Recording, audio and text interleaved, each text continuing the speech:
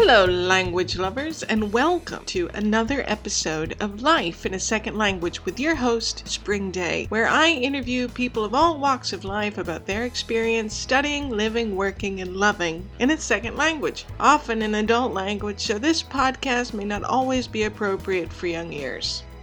As I said in the last episode, I've decided to take the JPLT Level 1 next year, which is a proficiency test near native Japanese speakers take to measure their ability. It's a test offered only twice a year in select locations around the world, usually in mid-December just before Christmas, as if the holiday season isn't stressful enough. And now it's also available mid-summer.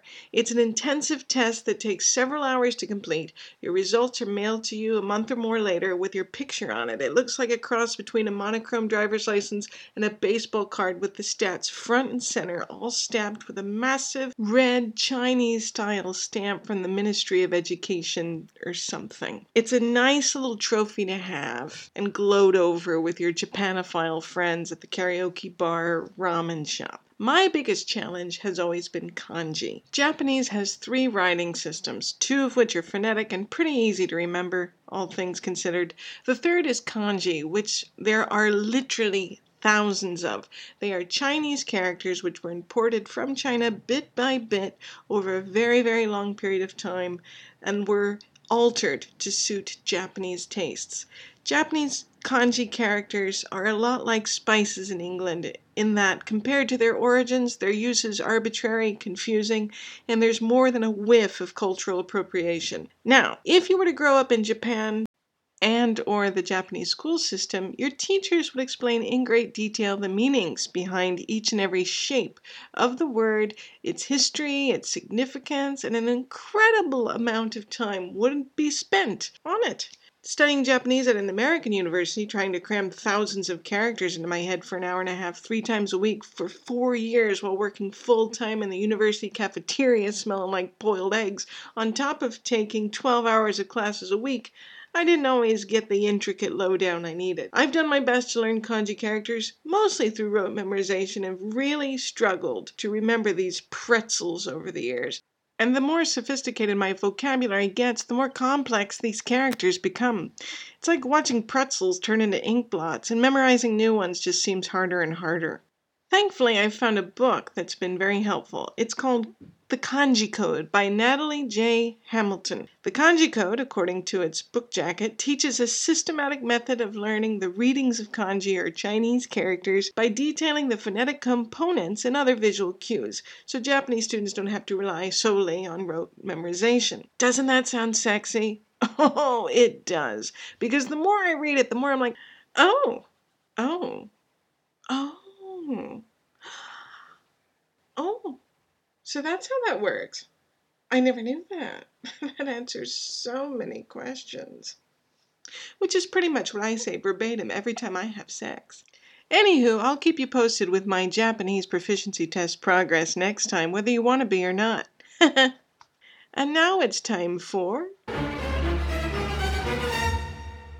the Random Japanese Idiom Corner. Today's idiom is brought to you by emotional eating. Have you caught yourself eating a chocolate bar or 2 for breakfast because Corona? Have you eaten a bowl of cereal in the middle of the night, telling yourself it'll help you sleep? In addition to breakfast, lunch, and dinner, do you have a mealtime called just got off the phone with family? It's probably emotional eating. Emotional eating can be caused by, but not limited to, childhood trauma, recent trauma happening right now as we speak, otherwise known as the Republican Party. Discovering QAnon isn't a 12-step program for the puppets in Avenue Q. Visiting 4chan for the first time and it making you feel like Craigslist is a wholesome place. And let's not forget accidentally seeing yourself from behind after 6 months of living in lockdown. Emotional eating wants you to know that it may not be the best for you, but emotional eating is always there for you. This show wouldn't exist without its donation of thousands and thousands of excess calories. Emotional Eating is a proud sponsor and producer of this broadcast. Emotional eating can be found wherever depression is sold, trans fat cholesterol included.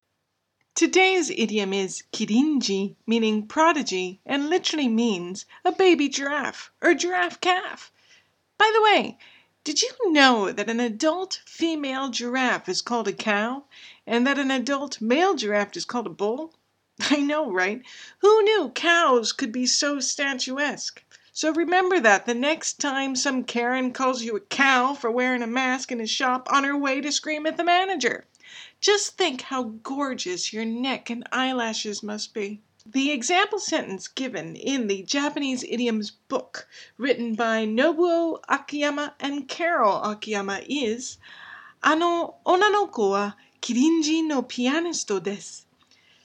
That girl is a piano prodigy. Or, that girl is a giraffe calf of a pianist. Which, even if she's terrible at piano, is pretty impressive. I'd pay money to watch a giraffe fuck up a piano, wouldn't you? And that was the Random Japanese Idiom Corner. Thank you. You have no idea how much you all mean to me. Thank you. Today's guest is the delightful and extremely talented comedian David Mills. A fellow American suburbanite, David tells us about his experience studying abroad in Bolivia at 17 years old, the challenges and rewards of living abroad, and a lifetime of wanderlust. David and I also get into our very similar opinions on American nationalism. I talk a lot more in this one, especially about me turning down my Japanese host mother's offer to find me an arranged marriage, and why. Thanks for giving this podcast a listen. If you like what you hear, wear a mask every time you enter a shop or into a building where there are other people around that you don't live with. Even if you hate the show, just wear a mask when you go into the shops or indoors where there are other people around that you don't live with. I'm telling you, it's much easier to talk shit about a show when you don't have to be hooked up to a ventilator. Well, that's enough of me telling you what to do. It's now time for our interview with David Mills. Enjoy. Damn it, did that seem too passive-aggressive? Nah, whatever.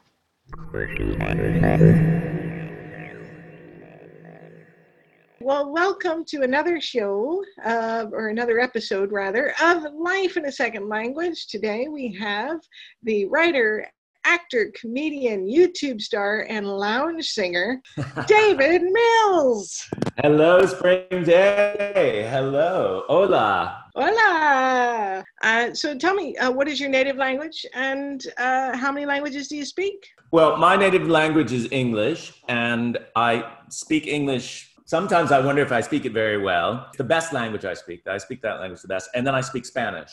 And my Spanish is good but rusty, I would say. So when you say rusty, do you mean like you're fine traveling with it, but you wouldn't apply for a job at the UN? I probably wouldn't apply for a job. It's more sort of Spanish at a party, or Spanish traveling, or Spanish, in a social situation. But my reading isn't great and my writing's terrible. My comprehension is strong and my spoken Spanglish is good.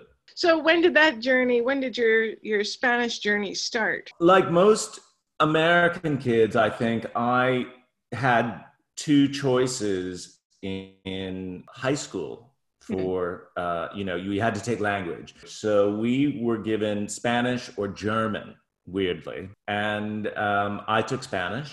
And then in my senior year in high school, I did a Rotary exchange to Bolivia in South America. So I lived with a Bolivian family for a year, and obviously they spoke Spanish, and so I learned Spanish. I mean, I had some facility from high school, but really it's a very different thing than when you actually live somewhere and have to speak it every day. What you learned in high school is rudimentary at best. Right. And how old were you again? I was there. I was 17 years old, so I turned 18 while I was there. Had you always planned to study abroad, or was this? I had always wanted to, yeah. I'd always wanted to travel and study abroad. So I didn't have a lot of choice. Rotary exchange. Rotary, if you don't know, is like a social club for adults I guess, and they had a chapter in our town. They only had a few different places they had exchange with, and Bolivia was one of them. And instead of applying for the specific location you were sent, you just applied for the program and they told you where you were going to go. So it's like a lottery almost. It was a lottery, yeah. And did you know anyone else who had gone to other countries? No. I mean, we had all through high school, we had kids come to our school. So I saw what it was like to be the kid, that awkward kid from overseas, somehow trying to make it in high school, a completely challenging experience. But obviously I didn't look very closely. So I thought, this will be easy. It wasn't easy. It was great, but it wasn't easy. Did they interview you for the process? Did you have to write a paper?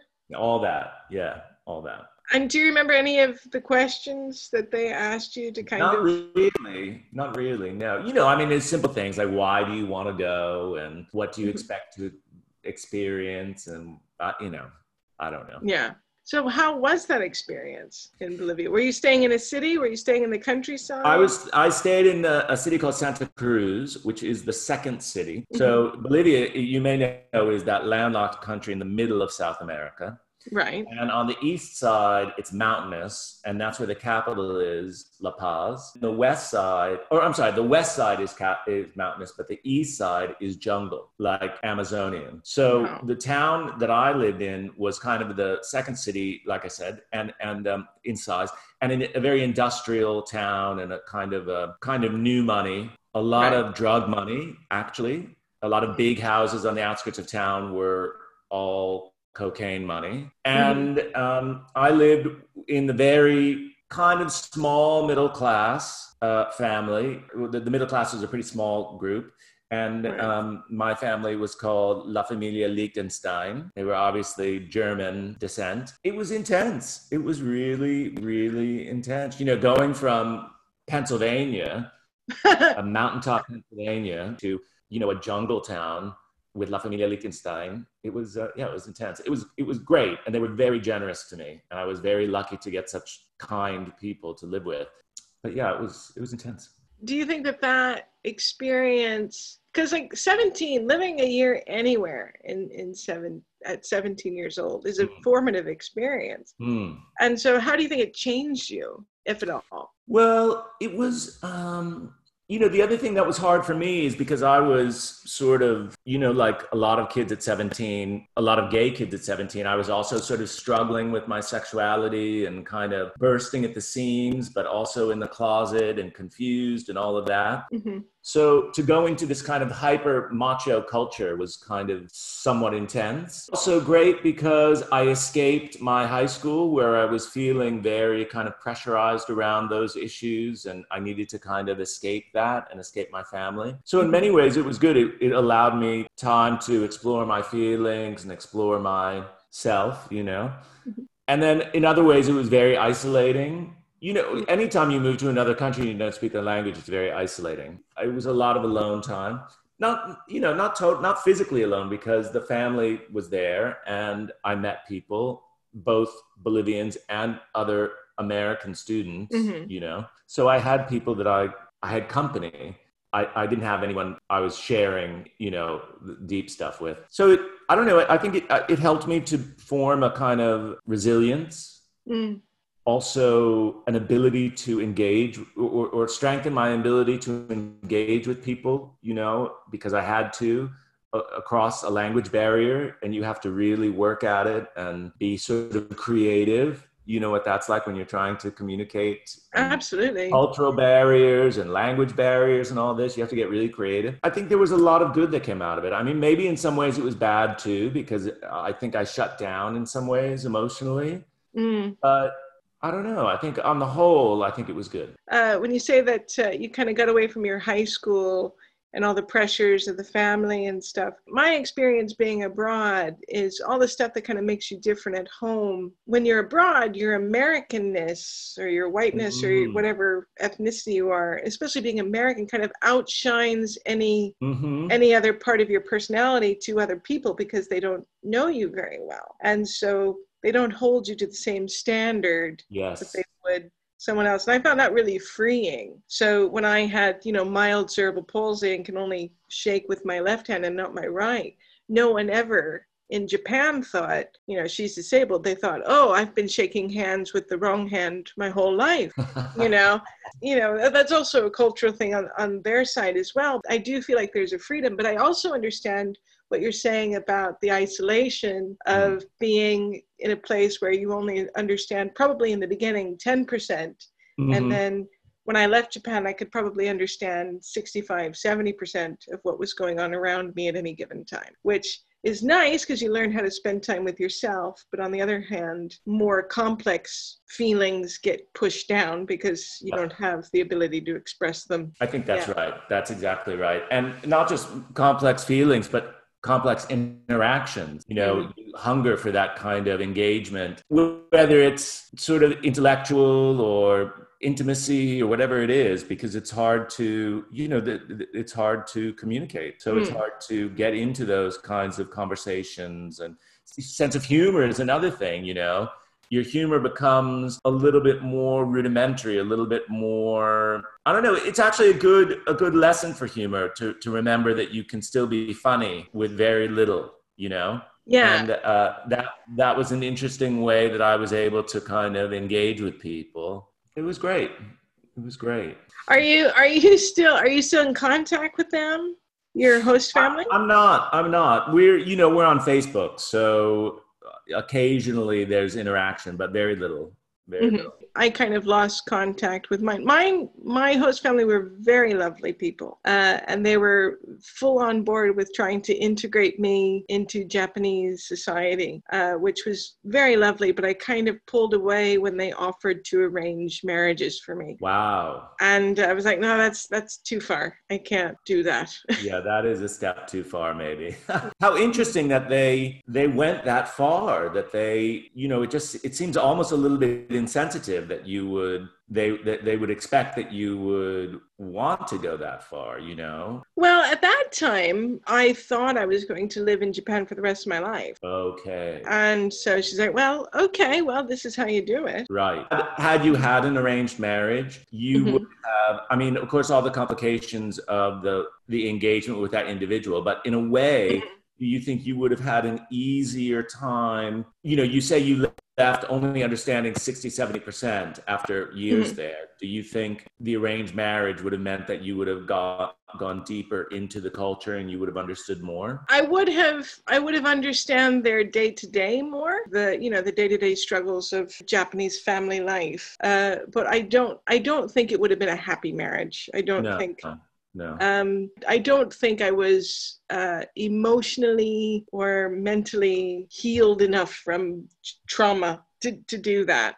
In a way, it seems very romantic and very, I get to be a Japanese wife kind of thing. But I had watched my host parents' marriage, their marriage was an arranged marriage, and they liked each other well enough, but I wouldn't say that they were best friends or that they even were romantically involved with each other after children. You observed it and thought, this is not something I want. Yeah, it worked for them because as I came to understand, relationships between parents and children are far more important than between spouses. And I just feel with my understanding of how the world works, that's not a really great recipe for life satisfaction for anyone. That's how you get a situation where your children never leave the house.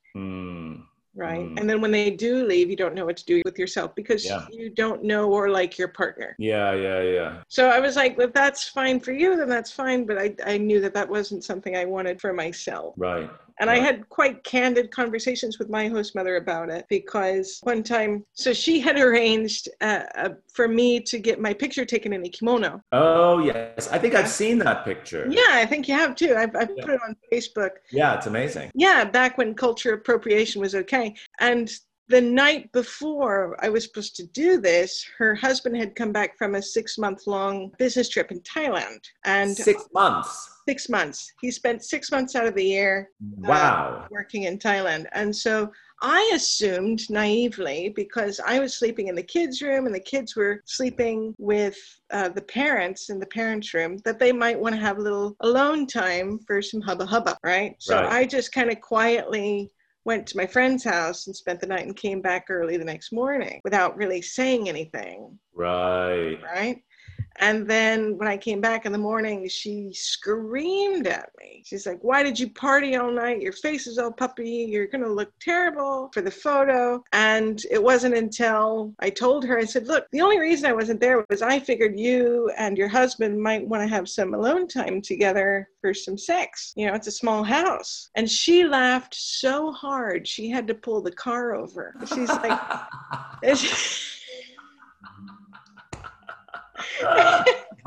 and I so love it. I I know. love it. And she said, "Why on earth would you think I would want to have sex with my husband?" I said, "Well, you have 3 children." And she said, "Yes, and we don't want to have any more." And I said, "Well, I have a friend in America who has 5 children and they have sex." And she said, "Obviously they want 6." That was her way of thinking. Now, that's Interesting. not how Yeah. everyone thinks, but No, I hear that. I've heard that before. Yeah, definitely. so I was like, "Yeah, it's not for me." Go I'm ahead. confused. Did you go and do an exchange, then come back to the US, then go back to I Japan? did. So I did a year exchange in university. Right, And right, then I came back, finished my degree, and went straight back to work. right. Did you have any plans of using your Spanish for work after you came Um, back? I definitely thought about it, but this was before university, so I wasn't really, looking to get career jobs right when I returned. I was looking to get like waiting table jobs, while I did university. And one of the things I studied in university was Latin American politics. So I definitely continued to sort of fascination with that part of the world and used some of my Spanish in that. But during university, I did a year abroad in England. Mm. So, I was more interested, I think, in the international side of things than necessarily using my Spanish, Oh, I understand. I think that a lot, myself included, after spending so long in Japan and then coming to the UK, it's where there's a lot of international people and not anyone is really from London, kind of thing. I can see the appeal there, which is Yeah, I think that's right. And I think also, I don't know about you. Well, I do know about you. You're from a small town, small suburban town in the yeah, Midwest, and I grew up in a small suburban town in Pennsylvania, and I was never going to stay there. right. That was never an option. And my family was never going to stay there either. My parents were very much of this idea: we may be here now, but we are definitely not staying, and you are not staying. And they wanted us to travel and get out and move on. So I've always wanted to pursue an international kind of culture and world and lifestyle. And that's still important to me today. Yeah, I like to call that the 10%, because 10%. 10%. So I feel like 90% of the world, they're born, they grow up, and they die in the same area. Right? Or if they move, it's really not very far away, distance-wise or culturally. But then there are people like us where we're not, what do you call them? Third culture kids. What are third culture kids? Third culture kids are kids that they've spent a significant amount of time growing up in a country or culture other than what they were born in. Oh. We're very similar to that, but we're not exactly that. No. Like their No. native skills in bilingualism is much more fluent.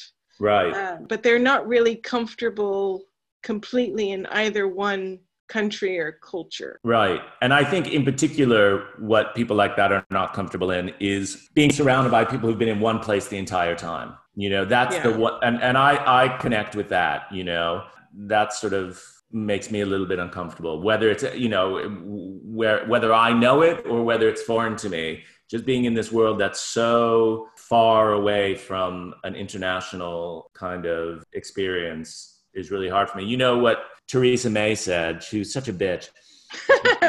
what a bitch. She said, a citizen of the world is a citizen of nowhere. What a bitch, right? Of course, this is part of her anti-Brexit, anti-immigration bullshit. But I thought, you know what? That is what's wrong with the world today, is all these people who don't understand the benefits of internationalism and mixing and learning and experiencing other cultures and learning from others and respecting others. What it really is, it's an incredible lack of curiosity. Yeah. About anything outside your little bubble. I have family that still live in, small suburban towns, and I enjoy visiting their bubble and seeing what they get excited about, and I understand why they stay in it. Have you ridden in their cars? Their seats are heated. Yeah. You know, it's a very, very gilded cage. Yes. And it's a numbing experience and Yeah, I mean, I think we get sort of hungry for challenge in that way, and they get hungry for the comfort. I often think after, I guess not all growing up, but certainly since Bolivia when I was 17, pretty much every 7 years I moved. Yeah. And maybe it was even in sometimes 5 years, and I moved not all around the world, but I did go to England and I did move to different cities in the US. Mm-hmm. And now I've been in London for 20 years. And in fact, it's the longest I've been anywhere lived in any city. I still hunger for another big move, somewhere really, really change it up, and either go to Spain or somewhere else, and the skills and the experience of throwing yourself into a new world and having to start over, start fresh, really, I mean, it's hard work. And I got bored of it after a while, but,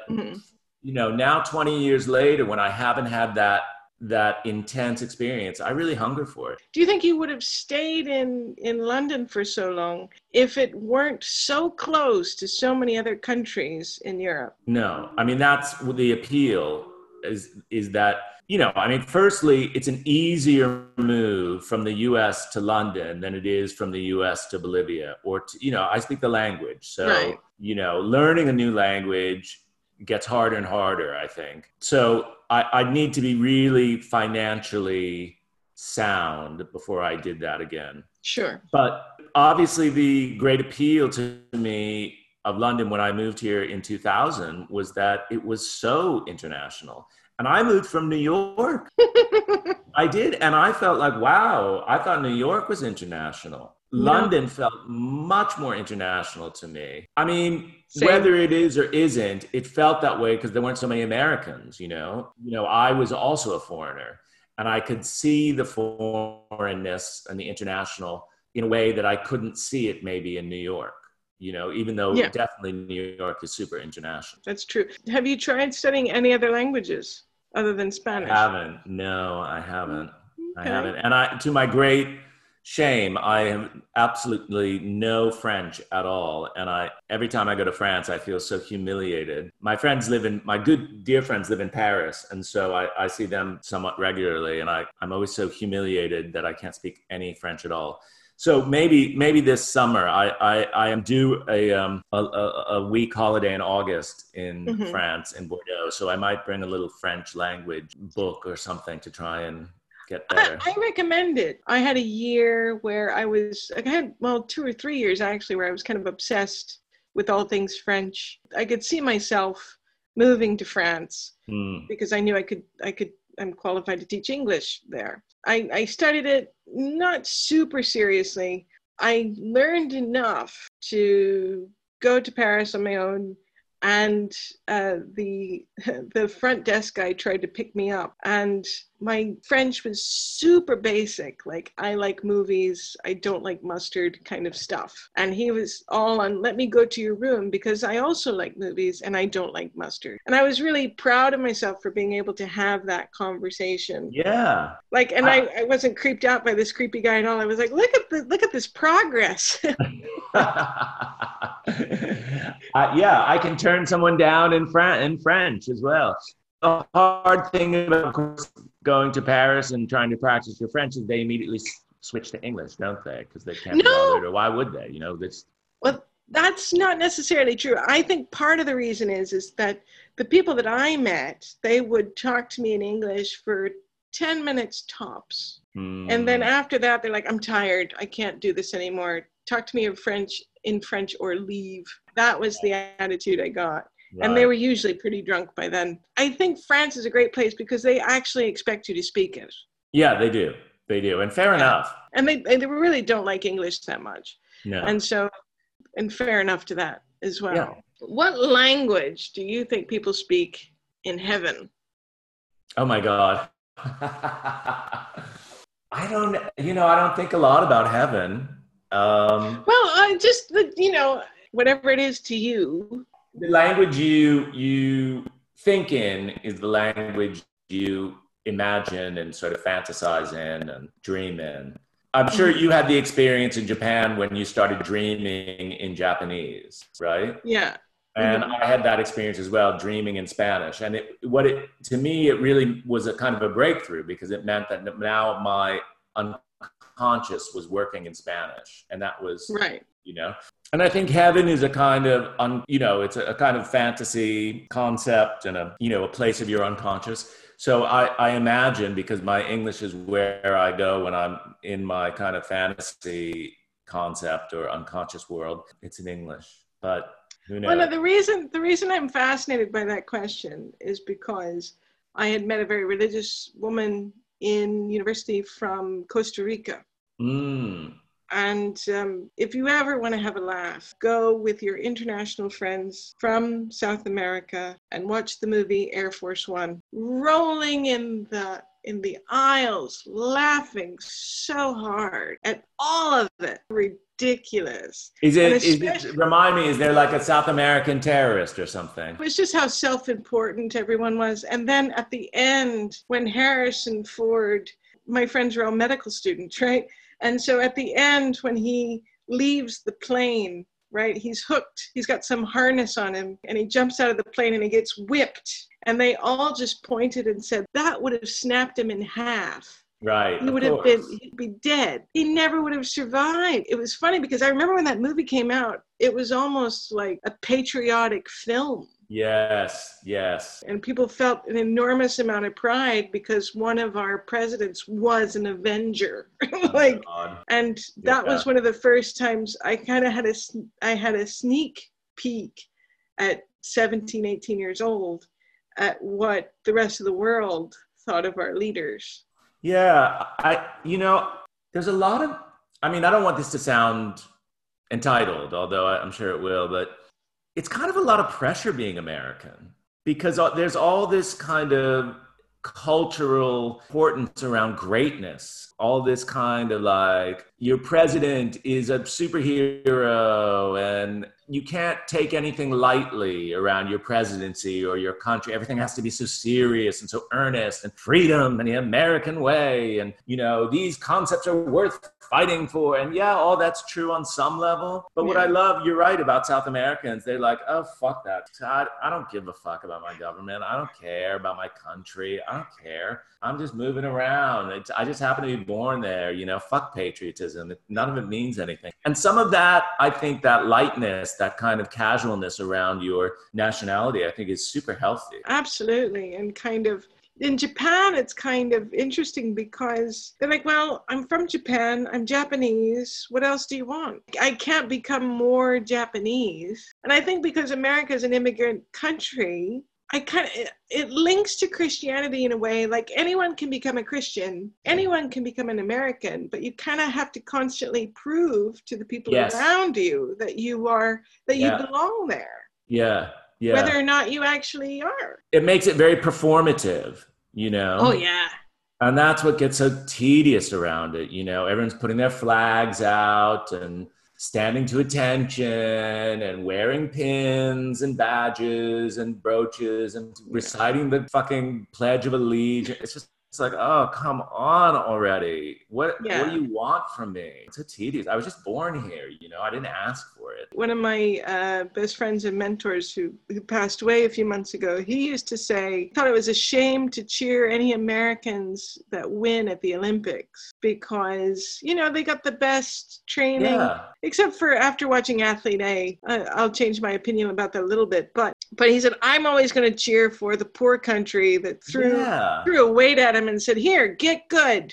Absolutely. I'm with him there, you know, like I'm not interested in the Americans, really. I want to see, some obscure country that you've not heard of rise to the top and really show the world that they can do it and they can compete on the global level and win. You know, that's always inspiring. And it's also just so much more interesting. Yeah. And it's a story we haven't heard. Yeah. It's a background we're unfamiliar with. I think that's part of the reason why we left so long ago. Absolutely, yeah. Okay, my last question. So what do people speak in hell? And we know that exists. What do people speak in hell? I think they speak American.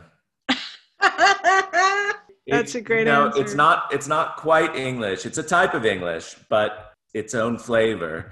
And it's relentless and it's loud and it's, you know, at a constant level, decibel, you know. Right.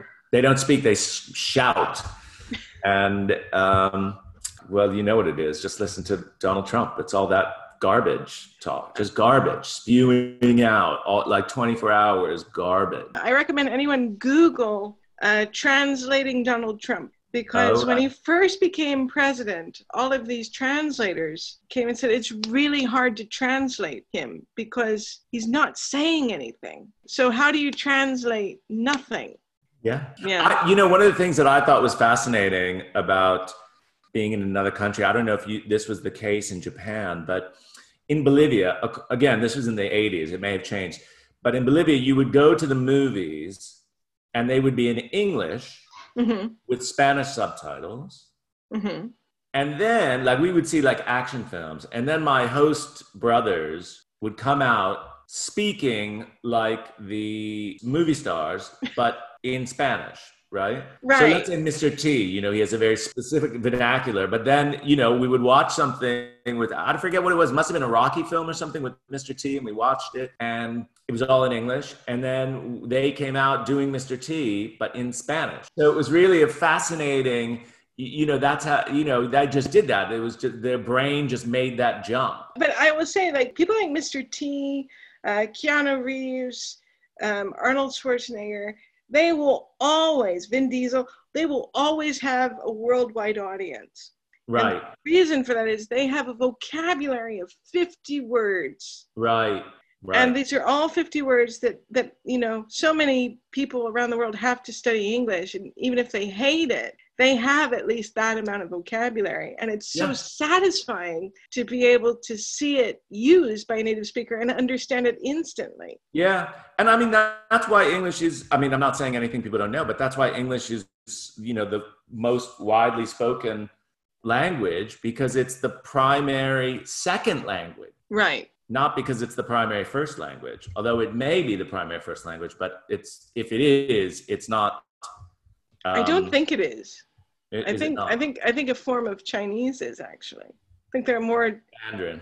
There are more Mandarin speakers than there are English speakers. However, there are more non-native English speakers than there are native English speakers. Are there? Yeah. Yeah, sure. That would make sense. So, I mean, I think that English is an amazing language in that sense. And I love the study of languages and reading about the way certain languages rise and others fall and why and what makes certain languages more adaptable than others and what have you.